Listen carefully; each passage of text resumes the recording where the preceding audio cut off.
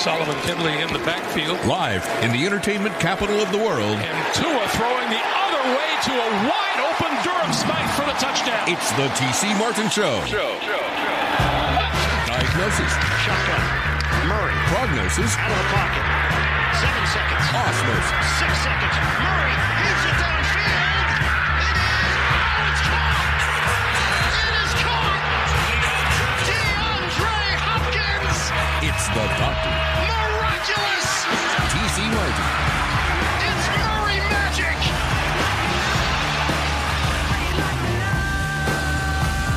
The doctor now in. Glad to have you with us on this magnificent Monday. If you're a Raider fan, maybe it's not so magnificent.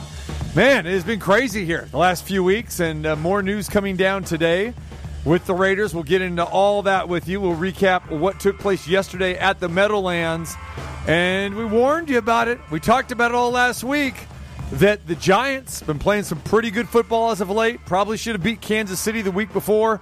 They were going to be ready for the Raiders. The Raiders coming off the bye week, and, of course, everything else that has transpired over the last 6-7 days with the Henry Ruggs situation, Damon Arnett. So we have more news with that for you. Today you'll hear some sound from Mike Mayock, the general manager, who just spoke about 2 hours ago. We'll bring you some audio from Mike Mayock there. You'll hear from Derek Carr, the Raiders quarterback, as well, and Rich Bisaccia, the head coach of the Raiders, and Darren Waller, the Raiders tight end as well. So we've got plenty of Raiders talk today, plenty of Raiders coverage as we talk about what took place yesterday in the Meadowlands as the Raiders fall to the Giants 23-16. We've got that. Then, of course, as you know, Saturday night, I was at Canelo and Plant, 16,000 plus, a sellout, the MGM Grand Garden Arena Saturday night. We will recap that, relive that, and again, just another exciting fight here in Vegas with Canelo Alvarez. Every time Canelo is in town, it is an electric atmosphere and a fantastic fight. And once again, Canelo lived up to the billing, taking care of Caleb Plant, pretty much just as we had talked about all last week, that this had all the makings to be a one-sided fight. And, of course, that's exactly what happened. So we will talk about that, Saturday night's fight, where Canelo Alvarez delivers an 11th round knockout to Caleb Plant. 2 knockdowns in the 11th round. First time Caleb Plant has ever get knocked down, but then again, first time Caleb Plant has ever gotten in the ring with someone like Canelo Alvarez. So Marquis Johns, the editor of Big Fight Weekend, he will join us a little bit later on next hour as we talk about that. So actually this hour we'll talk about that with Marquis Johns. So he will join us there. 3 o'clock, Kevin Kruger is going to join us, the UNLV head coach. Love talking to Kevin. As you know, I think the last time that we talked to Coach Kruger was during our Song Fest when he chimed in, when we did our favorite songs, best songs, going back a few months ago. Numchuck, how well do you remember Kevin Kruger's go-to song? Now, when we have our regular guests on, you seem to remember because you play their songs. Do I need to tell you? Are you going to have his song ready when we bring him on next hour? Okay, yeah, Kevin Kruger. Be making his UNLV head coaching debut Wednesday night as UNLV will take the floor for the very first time this season, taking on Gardner Webb.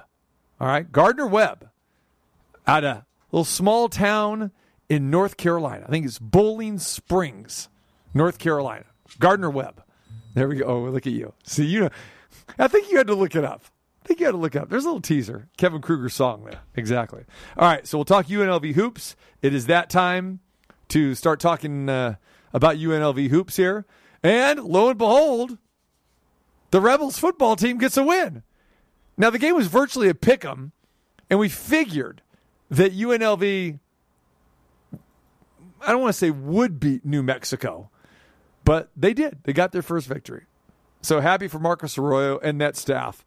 But still, it's one victory. Still pretty sad.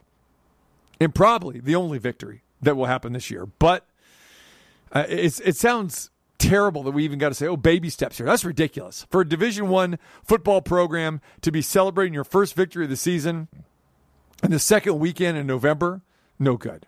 No good. But you're expected to beat New Mexico. I don't care where you're playing them at. So congratulations to the Rebels for that. But basketball should be bright. Should be bright, and very excited for Kevin Kruger. So he'll join us next hour, as will Matthew Holt from U.S. Integrity. And we talk about what happened at the Sportsbook yesterday. And 9-3 were the underdogs, barking again with 7 outright winners. And as you know, we had a few of those outright winners as well, too, from our Best Bet segment at the Cosmopolitan last Friday. So Matt Holt will join us. So action-packed show coming your way. And if you got some thoughts regarding the Raiders or anything else, give us a call. 702-221-7283, 702-221-7283. And tell us what your eyes saw yesterday's game at the Meadowlands as the Raiders lose to the Giants 23-16. All right, so let's talk about the game. 3 turnovers. That was the demise. It wasn't about were the Raiders ready to play, because everything that transpired going back to last Monday, the Henry Ruggs situation, just driving like a madman, drunk, killing a female motorist and her dog. Tragic. And we talked all about that last week. It was horrific. Horrendous. But the Raiders had a lot on their plate, of course. How are they going to respond? And these guys are professional athletes, especially dealing with losing your head coach 3 weeks ago. You had to come off of that. You go back to even 3 months ago where they lost their president, all right, Mark Bedane. And they're, going through these situations has been horrendous. And then Friday we get the news that Damon Arnett, video surfaced and a story surfaced back from last year when not only did he get in an automobile accident heading into the Raiders facility there in Henderson, but that he had an altercation with a valet attendant at the Aria where he brandished a gun and was arguing because he couldn't find his claim ticket. So that news broke down on Friday. Good friends from Channel 13 came down and talked to us at the Cosmopolitan. If you saw that coverage of Channel 13. Well, not us, but me. Okay, gotcha. I'm a team guy. I like to say us. So, me is us. That's it.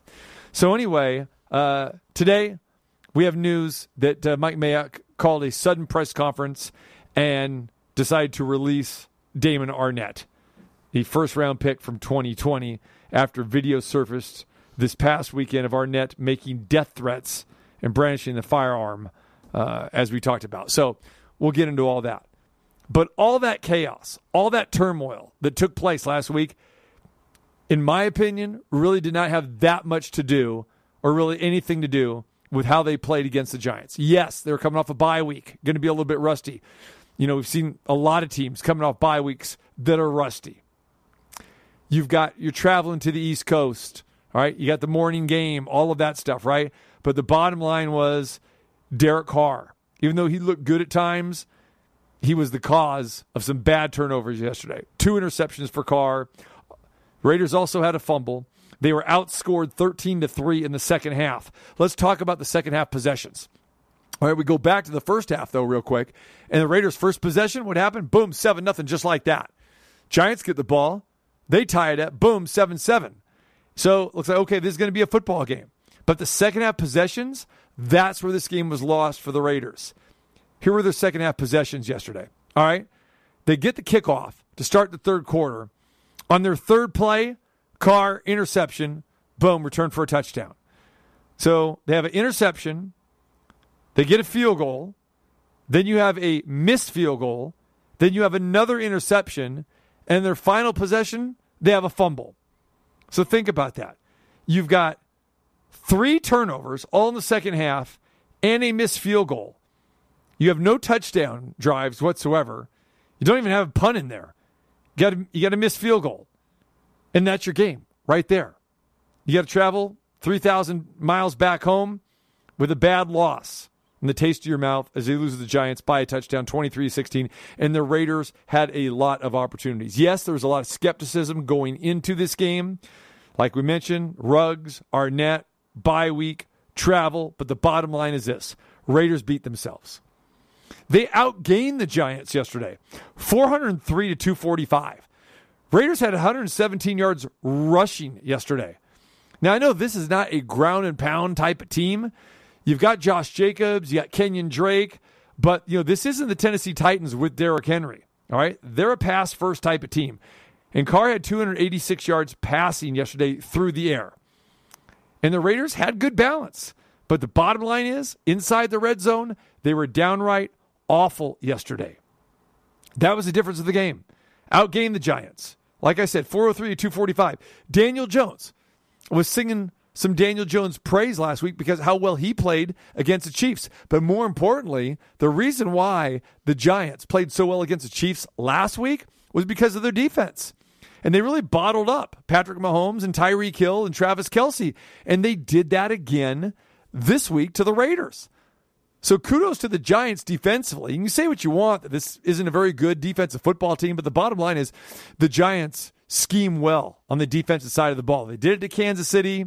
They did it to Carolina a couple weeks ago where they blasted them 25-3. And they played Kansas City well, should have won that game, and then they beat the Raiders. And the Giants really haven't been very good at home at all this year. And Daniel Jones wasn't great. I mean, think about this. Daniel Jones completed 15 of 20 passes, but only for 110 yards. That was it. When was the last time you heard of a quarterback winning a game with only 110 yards? He had one touchdown pass, but more importantly, he had no interceptions for the Giants yesterday. The Giants are an improving team, but this is still a game where the Raiders should have won. No excuses whatsoever. All right? Carr, 30 for 46, throwing for 296. One touchdown, 2 interceptions, but the problem with Derek Carr yesterday was the decision-making. That was a problem. Here's Derek Carr talking about putting the blame on himself. We moved the heck out of the ball. We had things that we wanted, and we just can't turn the ball over. Can't throw interceptions. The strip at the end, I didn't see the guy. I was throwing the ball to Darren in the end zone. I didn't see him, but you can't turn the ball over. That's why we lost the game. I mean, we come out and we fight at the end. We get a touchdown. We win the game. We're talking about different stuff, and not certain emotions and all that kind of stuff. At the end of the day, we're football players, so we play football, but just can't turn it over. Honestly, at the end of the day, we just need to be better as players. Coaches did a great job. All of those things, I got to be better. This one's on me. All right, Derek Carr putting the onus on himself. You love Derek Carr. We always talk about this for the type of guy that he is, that he'll address the media. He has no problem taking blame himself, and he's a fun guy to be around. He loves to talk and everything. But the bottom line is, this is the reason why the Raiders haven't been successful. Sure, probably doesn't have the weapons around him that he necessarily needs, especially now that, he lost the speed of Henry Ruggs. But, he does make some mistakes at times. And in games when he probably shouldn't. We've seen the slow starts going back to the first 2 home games this year. Those quick, interceptions that he threw in the first quarter. And again, the decision-making in the fourth quarter was the problem yesterday. Here's Carr talking more about the distractions, whether it was a factor in the loss or not. To be honest, focused on football. It's weird, when you go to practice and you go to meetings and all those things, 24 hours sometimes feels like a week, Wednesday practice and Thursday, such a heavy workload and such taxing mentally that honestly it feels like really a long time. And so I thought mentally we were ready. Myself, I was ready to go. I was excited just to play football, and I don't think that emotions or anything like that were into it. What's it called? The second interception. Zay ran a double move. I tried to fit it in before the safety got there. He got there. That had nothing to do with emotion. That was a decision that I made, and it didn't work out. Oh yeah. I mean, if I wrote down the list of things that I could be thinking about before every game in my 8 years. It'd be a pretty good story, but that's just not the case. When it's football, like you said, we're playing football. Let's keep it to football, because that's the reason we lost. They played better than us. I turned the ball over, and that's it. All right, Derek Carr talking about that. Obviously in the press conference after the game yesterday, everyone wanted to talk about, okay, what were the emotions like? The situation with Ruggs leading into it. Derek Carr addressed that about missing Henry Ruggs on the field and off the field. The way people play certain coverages and things like that, but that's whether he's in the game or he's not in the game, so I've seen that with that kind of speed, obviously, it's just, you have to do different things. But it wasn't anything like out of the blue or anything crazy or anything like that. But I miss him. I love him. But, like when we went out there today, we still almost threw for 300. We ran the ball efficiently with explosives and stuff like that. We just turned the ball over. All right, for Raider fans, it was very frustrating to watch this game, especially in the second half with the mistakes that they made. Here's Carr talking about the frustration level of the team on the field. I'm an emotional player, so any game, if I miss a pass or I'm going to be mad, or if I make a good throw, I'm going to yell at somebody. Not taunt, but, get excited. But that's just how I play. But emotionally, it wasn't like we were thinking about anything else. I'm so into the game and the game plan and all that kind of stuff. My mind can't be anywhere else. All right, there's Derek Carr talking about the frustration level that the team had, that he had a little bit. And again, more frustrated about, what he did himself instead of what led up to the week. All right, now the team obviously has to move on from this loss and not have a carryover effect because they got the Kansas City Chiefs at Allegiant Stadium on Sunday Night Football. Here's Derek Carr talking about that and looking ahead. Yeah, I just keep going. You know me. I'm going to keep going. I didn't prepare any differently.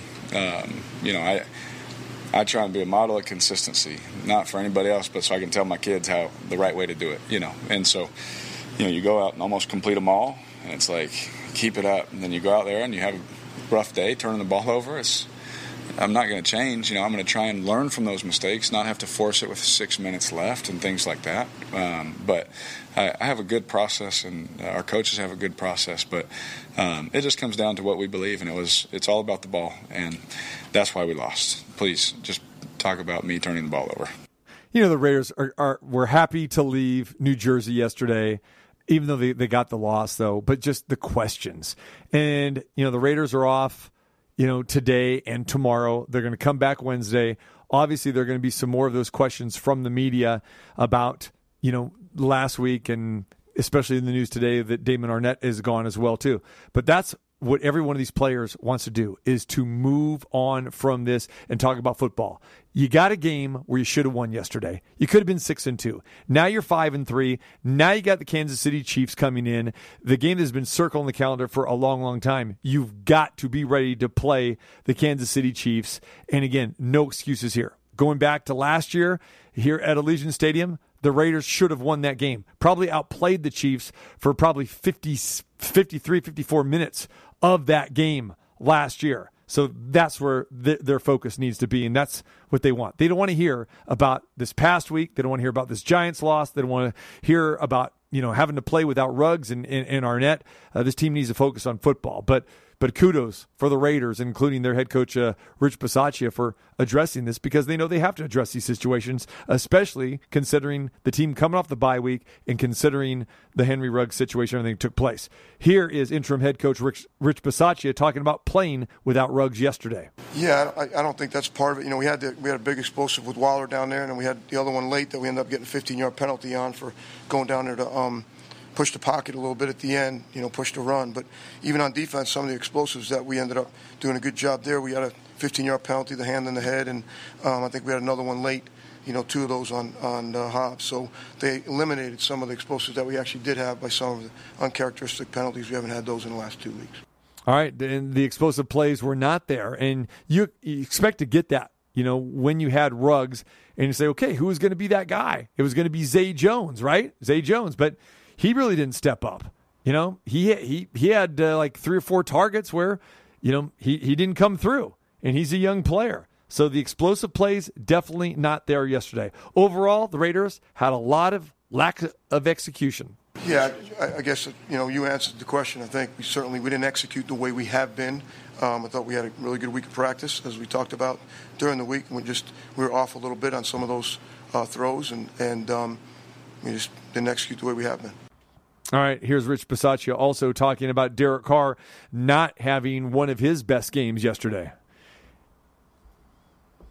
I think last time we played, you made mention, he was 31-34, and I don't know what the exact stat is right here, but, again, I know there's some plays out there he'd love to have back, but I didn't feel like it was maybe off's the word, or certain throws go certain ways, and sometimes they're a little high or low, or a lot of guys make those catches. So, again, we just didn't execute on either end. All right, and Bisaccia did address the emotional factor of the Raiders and what this week was all about, for them coming up here. You saw it on the field. We didn't see there being any issues with their emotions, or any issues with their resilience, or any issues with their effort, or any issues with their attitude, or their poise, or the way in which they represented their team today. I thought that was all good. All right, head coach Rich Bisaccia, and finally talking about coming off that bye week, a very emotional week, a lot of stuff that happened on the side. Like I said, again talking about Ruggs, talking about the Arnett situation. Here are his thoughts about the entire week. I thought we came off the bye and we went through some extenuating circumstances on Monday, but they came back Wednesday to practice, and they practiced extremely hard through a full padded practice. I thought it got better as the week went on. Really excited about the way Friday's practice ended. We came up here, we had no issues in meetings, and again, I thought they represented themselves and their team really well out there today with their effort. We've all been emotionally impacted by what happened in that particular situation, but again, as the week went on, I feel like the men that are in that locker room right now collectively and individually got themselves to the point where what they do best is play football, and I thought they came here today and they played football, and they played it well, and again, we just didn't execute to the point that where we have been the last 2 weeks, or in the place that we would like to. And certainly we'll get back on a plane and address it tomorrow. All right. And hearing that and watching the game, I firmly believe that, these guys are professional athletes. And, again, they got outplayed yesterday. They shot themselves in the foot. They made some mistakes, especially in the second half. But, they went through a trying week. No question about it. But did that really have an effect on the outcome? Probably not. Here's tight end Darren Waller talking about how he handled this rough week and asked if it had any effect on the overall outcome for the loss to the Giants yesterday. I feel like we did a great job of locking in at practice this week. I just feel like it was things that happened in the game that made the difference. I don't think it had anything to do with the practice or the preparation. Guys reacted to it a lot of different ways, but I didn't see anything in practice that had me worried going into the game. It was turnovers. There were a couple shots, at least with me, that down in the red zone. That's like, we gotta make those count. It's just everybody had a play in their phase, but it's plays that need to be made that didn't get made by us. All right, Darren Waller talking a little bit more about the emotional factor of playing without Henry Ruggs and everything they went through this week. I'm sure it's different on a lot of individual basis. It was a lot of emotional weight on me, but I felt like I did a good job of coming into this game ready to play. Different guys may have reacted individually, but I feel like with the practice that we had this week, I feel like guys were focused on the game and came in with a solid mindset. All right. Waller's thoughts on the frustration on the field and the lack of execution that was noticeable yesterday. There's probably frustration for sure, but I don't think it was frustration to the point of finger pointing or blaming anybody or people just checking out. It was just natural frustration of, we got to make these plays if we want to continue to go where we want to go. So I feel like morale was still good, but definitely frustrating. All right, and finally from Darren Waller describing the past few weeks, starting with John Gruden being let go, and then, of course, the Henry Ruggs situation this week. What was this past week for Darren Waller? Personally, it's definitely blown me back a bit, because Coach Gruden was somebody that risked, a chance of bringing me in to give me a chance to play football again. And then Henry is somebody that everybody liked, not just because he was, the fastest person you've ever seen run on the field, but, he was a good person and a respectful person and somebody that you like to be around on a daily basis. So it is shocking. It does hurt a little bit, but, all we can do is the best we can to move forward and focus on football. Nobody asked for this, but at the same time, as far as training and resilience and adversity, I feel like we're getting the best practice and training you could possibly get in that. So we just got to keep moving forward. All right, the Raiders made 2 moves today. Okay, they released Damon Arnett, first-round pick in 2020, after video surfaced this past weekend of Arnett making death threats while brandishing a gun. Remember, he had the accident last year that we talked about in front of the Raiders facility. Just not a good sign. So today, Mike Mayock made the decision to release Damon Arnett. Here is Mike Mayock talking earlier about why he released Damon Arnett. Today we waived Damon Arnett. Very painful decision. We spent significant time, effort, and resources trying to help him in all facets of his life.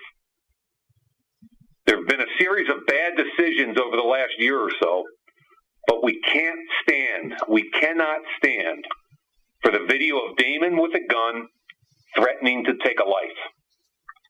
The content was unacceptable.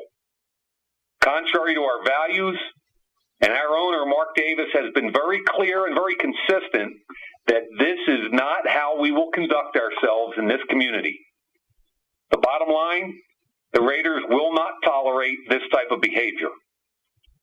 On a personal note, I've talked to Damon, his dad, a couple others in his life. From my perspective, he's a very talented young man with a good heart. If he cleans up his life, I know he can make a living in the NFL. But not now with the Raiders. All right, Mike Mayock talking about releasing Damon Arnett. And if anyone has seen the video of him carrying this firearm, it's just not a gun. I mean, it looks like a machine gun or something. It looks like something out of a movie. But again, this is who he is. All right, Damon Arnett had problems when he was Ohio State. Mike Mayock was aware of this. And he admits that, they missed on this guy. They missed on him. It was very controversial taking this guy that high. Just, the Raiders want high character guys. And you can say what you want. Last week we had to answer all these questions about, hey, being in Las Vegas, is it too big for these guys, to come out of college and to play in Las Vegas where it's a 24/7 town, all that sort of thing. Well, Damon Arnett, I don't know if he would be successful in life wherever he went. But this is a guy that Mike Mayock admittedly missed on, plain and simple. This guy's a bonehead. Henry Ruggs, Josh Jacobs have made bonehead decisions, mistakes. But Arnett, this is ridiculous. You're going and you're arguing with a valet person. You are basically leaving the scene of a crime when you drive into your training facility at 65 miles per hour, and then you have somebody else try to handle your business for you, a friend. Just nonsense. And then brandishing a weapon, and then there's a video out there with it. Insane. You got to cut loose. And if you're Mark Davis, poor Mark Davis, having to deal with these goofballs and these idiotic decisions, and then one after another. But, again, questionable draft picks, questionable decisions. And Mike Mayock, a lot of people are thinking, well, is his job on the line here? It could be.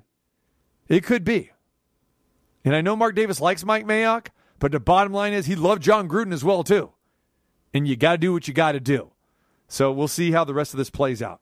So Mayock also made another move today. Aside from releasing Damon Arnett, good riddance, they signed Deshaun Jackson today. Now, Jackson has traveled around the league, as you know, waived by the Rams last week. Just basically, it was anything that Deshaun Jackson did. Just Deshaun Jackson actually, when he played, was pretty darn good. I mean, he had a big reception for a near touchdown last week in the Rams' victory, but he's got a crowded wide receiving room over there in Los Angeles with the Rams. So Deshaun Jackson signed a contract today. He was in the building, signed his contract, trying on helmets. He's happy to be a member of the Silver and Black. As you know, Deshaun Jackson's a Bay Area guy. He went to Cal. He's always loved the Raiders. Well, Deshaun Jackson, he's had some problems, as we know, off the field as well. Deshaun Jackson is a guy that likes to run his mouth. How is he going to fit in with this team? But this is another lease on life for him. I mean, his playing days are coming down to an end here as well. Maybe has 1 or 2 seasons left. But if he's healthy, he could be that deep threat that the Raiders want. People talked about Odell Beckham Jr. We said stop that nonsense last week. Deshaun Jackson, possibly. He's a better alternative than OBJ. No doubt about that. But you're hoping maybe Zay Jones could be your speedster. He could be the burner. He could be the go-route guy. He could maybe be that guy that you can get on crossing routes. But you know what? He didn't play well yesterday against the Giants. So now you got to bring in Deshaun Jackson and see what he's got. So it'll be interesting. He's a big-time name, former Pro Bowler. The guy can play. But is he going to be able to be patient enough? Because as we've seen with a lot of wide receivers, it is the diva position. We know that Deshaun Jackson has been very, very vocal with coaches and quarterbacks if he's not getting the ball enough. Well, Deshaun Jackson, if he can get in tune with the Raiders system, we'll see if he'll be a force, and we expect him to play Sunday night against the Kansas City Chiefs. So he's here, he's in town, he's signed, he's ready to go. But a big day for the Raiders today, just with, again, releasing Damon Arnett, signing Deshaun Jackson, and then talking about the loss that occurred yesterday, a game they should have won. You could make the argument they outplayed the Giants, they outgained the Giants, but they succumb and they lose by 7 to the New York Giants because of 3 bad turnovers yesterday in the second half of that game. All right. When we come back, we turn our attention to what we saw Saturday night at the MGM Grand Garden Arena. Canelo Alvarez put on quite a show again. Marquis Johns is going to join me for Big Fight Weekend. We'll discuss Canelo Alvarez being the best pound-for-pound fighter in the world. This is boxing referee Kenny Bayless, and what I say you must obey. So be sure to catch up with the broadcast at tcmartinshow.com. Vicious shots to the body, and the plan is not the same. We just got hurt. Plant goes down for the first time in his career. High drama in round 11. 6, 7, 8. Come here. Put your hands up. You want to fight? Yeah. Okay.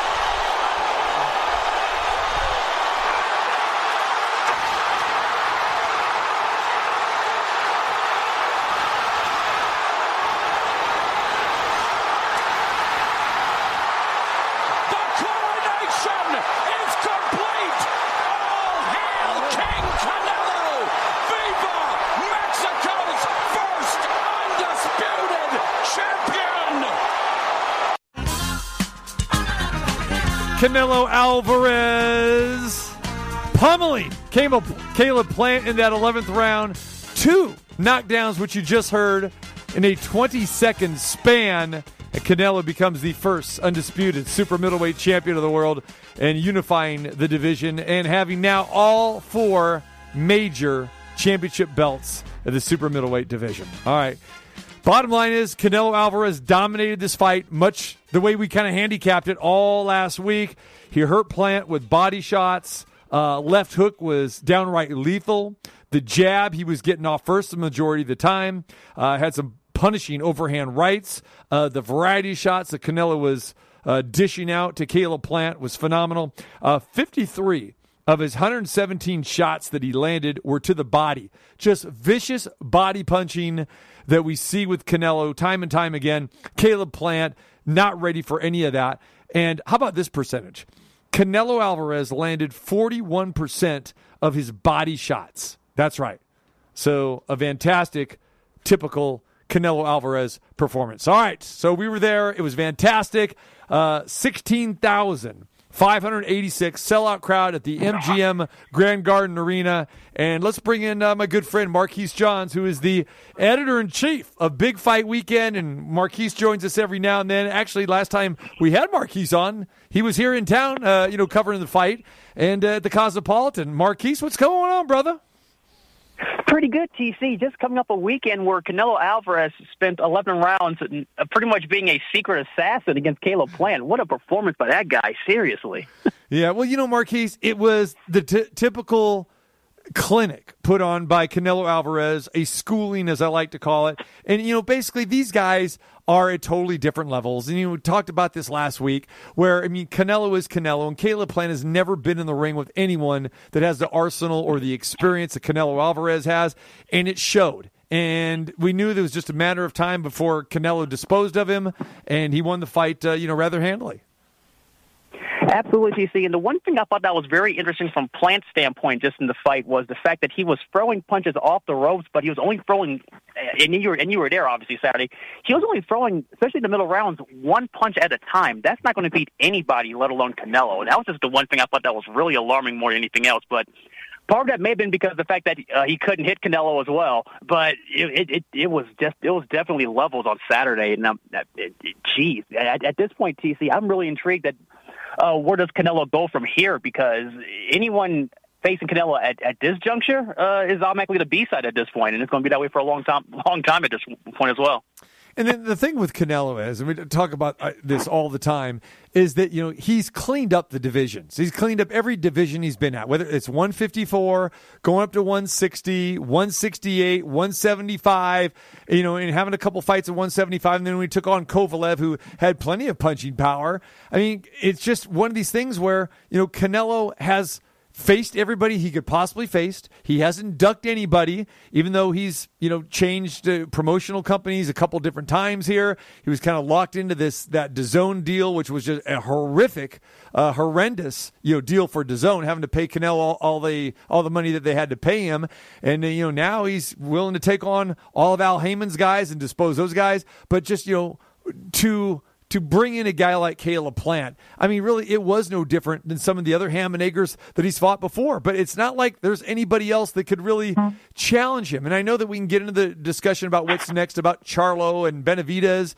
But, for me, Marquis, it doesn't matter. Those guys are better fighters than Caleb Plant. But at the end, I think the result will be the same for Canelo Alvarez, because he's a generational fighter. He's a guy that we're going to be talking about, for decades and decades to come.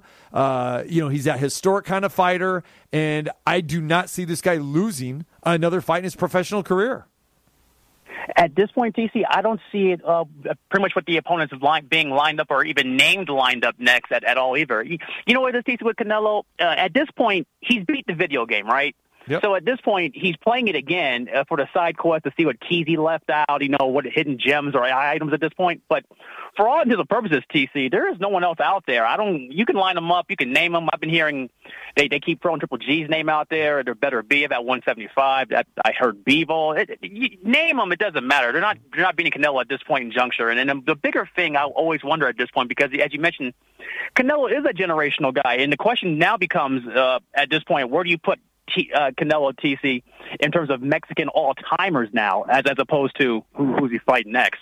Eventually, it will be number one overall. And you can make the argument about a bit better than Julio Cesar Chavez, who probably, is at the top, Barrera and, Marquez, all of those guys. But no, you know why, Marquis? Because Canelo has done it at a high level, and right now he has one loss on his ledger, and that's it. And Chavez didn't even have that. He had several losses, especially later on in his career, and probably hung on too long. But yeah, I will go Canelo, and because I see him really having the only loss when he's going to retire. It probably will be against Mayweather, and it's too bad because he fought Mayweather when he was 23 years old, and Mayweather kind of handpicked him at that point in time. I think you'll agree with me, if Mayweather would have fought Canelo, 2-3 years after that, it would have been a different scenario, and Floyd probably wouldn't have elected to fight him. Same thing he did with Pacquiao. He wanted to wait, for Pacquiao, and we finally got that fight. But, for Canelo Alvarez, think about this, man.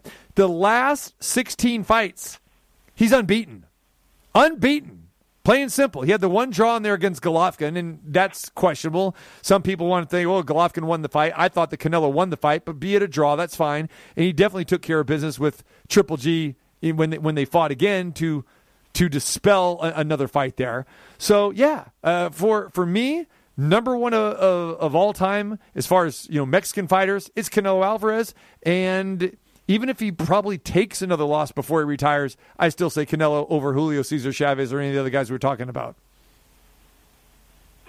At this point, I think you have to at this point, only because of the resume. And the one thing with Canelo that you can say as opposed to a Chavez or somebody else, where Canelo's fighting who's in front of him. That's the one thing that you couldn't say about Chavez when he was fighting random guys. At one point, people were saying he was fighting cab drivers. Probably was. This is totally different. And the one thing with Canelo that I do like, TC, more than anything else, especially with this performance also, is that he showed something different. He was throwing left hooks to the body against Plant, which we didn't see against Callum Smith, because that was the one comparable that people were throwing at people in terms of a pre-fight analysis in terms of what's the best matchup style for it. People were saying Canelo would beat Plant similar to the way he beat Billy Joe Saunders, and in a way with that first knockdown, TC, he did. And I mean, at this point, there really isn't anybody else out for this man, and that's what makes this so great, and that's why everyone just wants to see him fight more and more often than anything else, and that's why he probably is the most active fighter on the planet at this point. Yep, absolutely. And going back to the body shots here, here's what I've always loved about Canelo is that he has a game plan for every fighter, and he does not fight every guy the same way.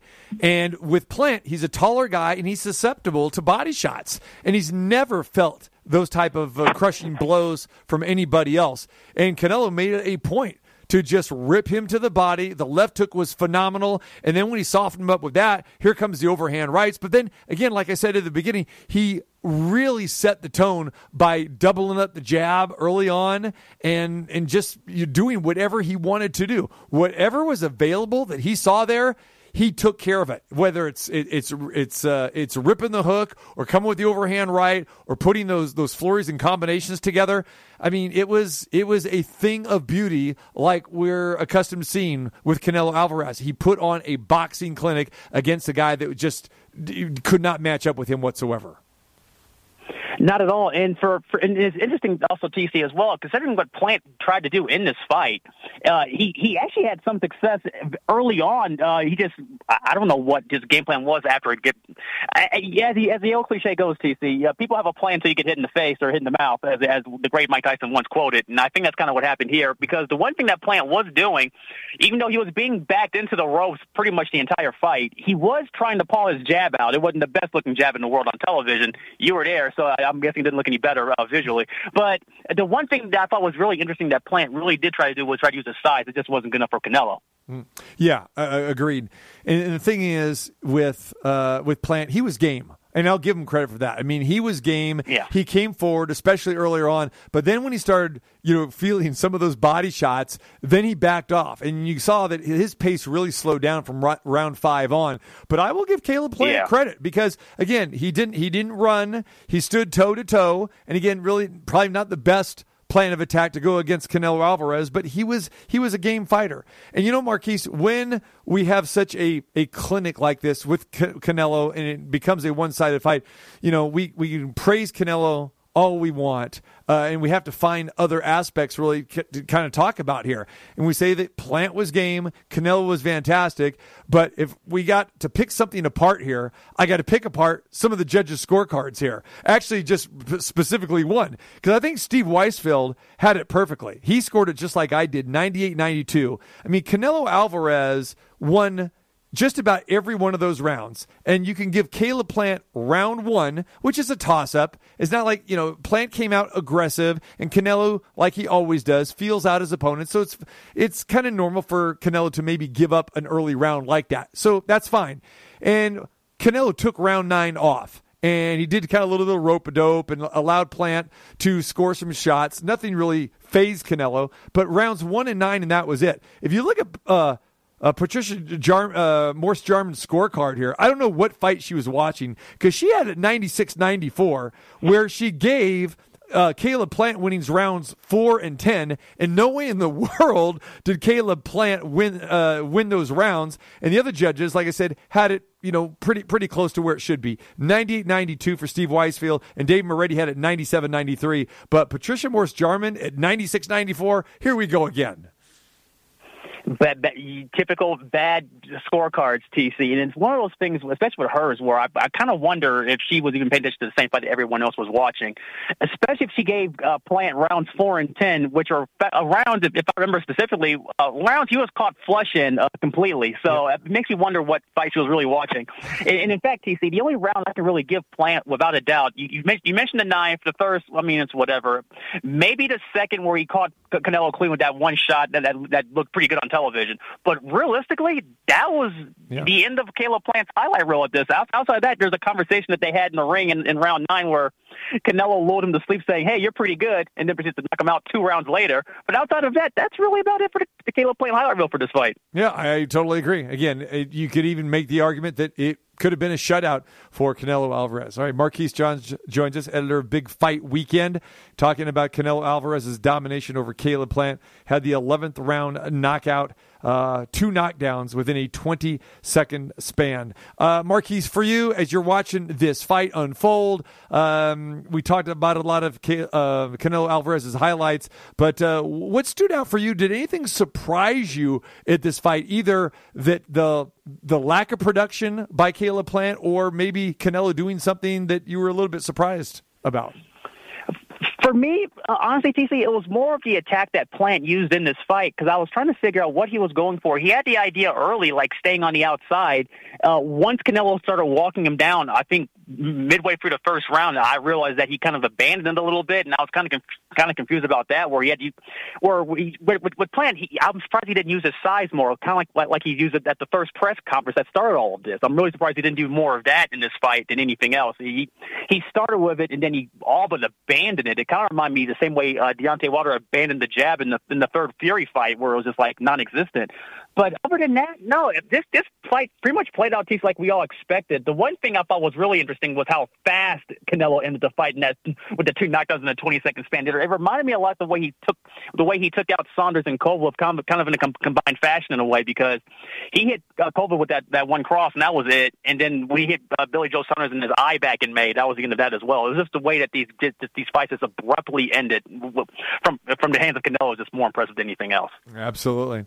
All right, Marquis, we've got to look ahead to a big welterweight fight, one that will definitely be much more competitive than what we saw. But here in Las Vegas at the Mandalay Bay Michelob Ultra Arena, it's going to be Terrence Crawford and Showtime Sean Porter for the welterweight championship of the world. Looking forward to this fight. Let's get some early thoughts on this from you.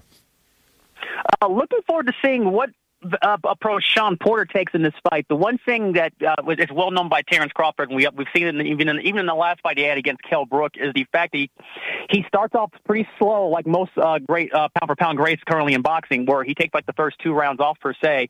And it'll be interesting to see if Sean Porter, who's not known as a fast starter, picks up a fast start in this fight. I agree. And, conventional wisdom says, Sean, with that bulldog mentality and that style, could force, the action early on and probably steal a couple of these early rounds, like you said, because Crawford usually will just hang back. He'll paw away with the jab. He'll try to really figure out what his opponent's going to do, conserve that energy for the middle to late rounds. And you're right. It'll be interesting to see what Sean does, because we've seen Sean actually alter his game plan from fight to fight as well, too. I mean, we've seen fights where he's kind of hung back a little bit and wasn't the pure aggressor. We saw him do that against Ugas, if you remember that, where he became more of a boxer, and he can do it all. But Sean is at its best, obviously, when he wants to get inside the phone booth and he wants to make it a brawl. And I thought, the way he fought Earl Spence was tactically, perfect. Heck, if Sean, stays up in that round number 10, that result could have been totally different as well, too. I mean, he fought Spence so well. And then, of course, coming off Sean's last fight as well, too, where he was fantastic all the way around, just, pummeling his opponent. But I'm with you, man. I can hardly wait for this fight. It's going to be a tactical fight. We're going to see, a point in time, probably once we get to the middle to late rounds, where it's going to be an all-out war. That's what I think so too, CC. And the one thing with Crawford that I'm looking forward to seeing is that if he still has that same mean streak that he had in his previous fights, the one we had against Kavalauskas and the one he had against Kell Brook, that's going to be real interesting to see what on Crawford's end of it. And to piggyback your point with Porter, the one thing he did in his last fight against in the bubble against Sebastian Formelli that I really liked a lot of, even though he didn't knock him down, he hit he hit Formella, TC, probably with about 4,000 punches. Right. Granted, it's credit to Formella for staying upright, but the average human being doesn't take that many punches. So I don't think he's going to be able to do all of that against Crawford, but it did look great against him nonetheless. You know, you were with me. I think we were standing next to each other when we were watching the press conference at the MGM with Crawford and Porter. And if to your point of what is Terrence Crawford going to do and what's his attitude going to be like, we remember that these guys were once close friends, and I remember talking to Sean way back when where he goes, "Hey, I'm not going to fight Terrence. I'm not going to fight him." And then all of a sudden, that changed. And if we see the attitude that Crawford brought to that press conference that day, that wasn't just for show, because Crawford is not one of these showy type of guys. I mean, he's usually pretty stoic. He keeps to himself. But when you kind of irritate him, then in most opponents really haven't tried to irritate him, and Sean's not doing it, but Crawford does have a little chip on his shoulder here, and if he comes with that attitude, then maybe we see Crawford pick up the pace a little bit earlier on in this fight.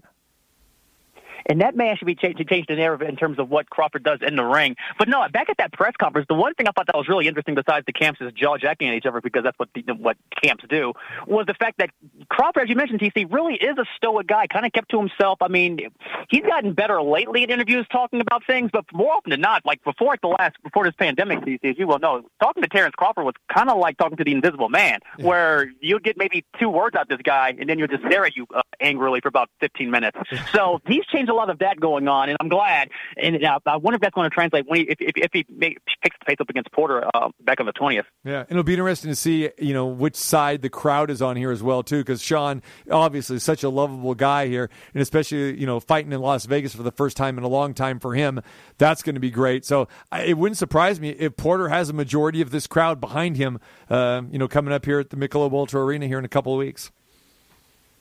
That'll be interesting as well, too, because Crawford knows to travel as well with fans. But Sean Porter's the hometown guy. So, no, that makes sense, too. And I wonder with that as well, how many folks are going to be at this thing, just in terms of matchups, because I do think this fight really is, to close out the year, especially in the statewide, it's actually one of the bigger ones. Yep, looking forward to it. Marquis Johns, tell the people where they can find your stuff, man. Big Fight Weekend. Absolutely, TC. You can find my stuff at bigfightweekend.com. Your source for all shenanigans, boxing news, past, present, future, a bunch of historical pieces. Keep an eye on everything going on. You can find me on Twitter at Weak Sauce Radio, keeping up the news as well. Any random things, boxing news related, anything coming up. Looking forward to seeing what's going on this weekend. Joseph Parker and Chisora are fighting again. Why, I don't know, but they're doing it again. So I'll keep up with that and amongst everything else. All right, brother. I appreciate the time as always, man. We'll look forward to talking with you real soon. Thanks so much, TC. There it is. Marquis Johns, Big Fight Weekend. Weak Sauce Radio. There it is. That's his handle. And you're bringing me what? This is not Earth, Wind, and Fire. You got a mariachi version. So you got a little Canelo, a little funk going. Hey, Canelo had his guy. He was, what a ring entrance. I know you probably saw it because I posted it when I was there, but that was a nice little intro. That's what you should have had going out here. Okay. Oh, this is the walkout. There you go. Yeah, I got you.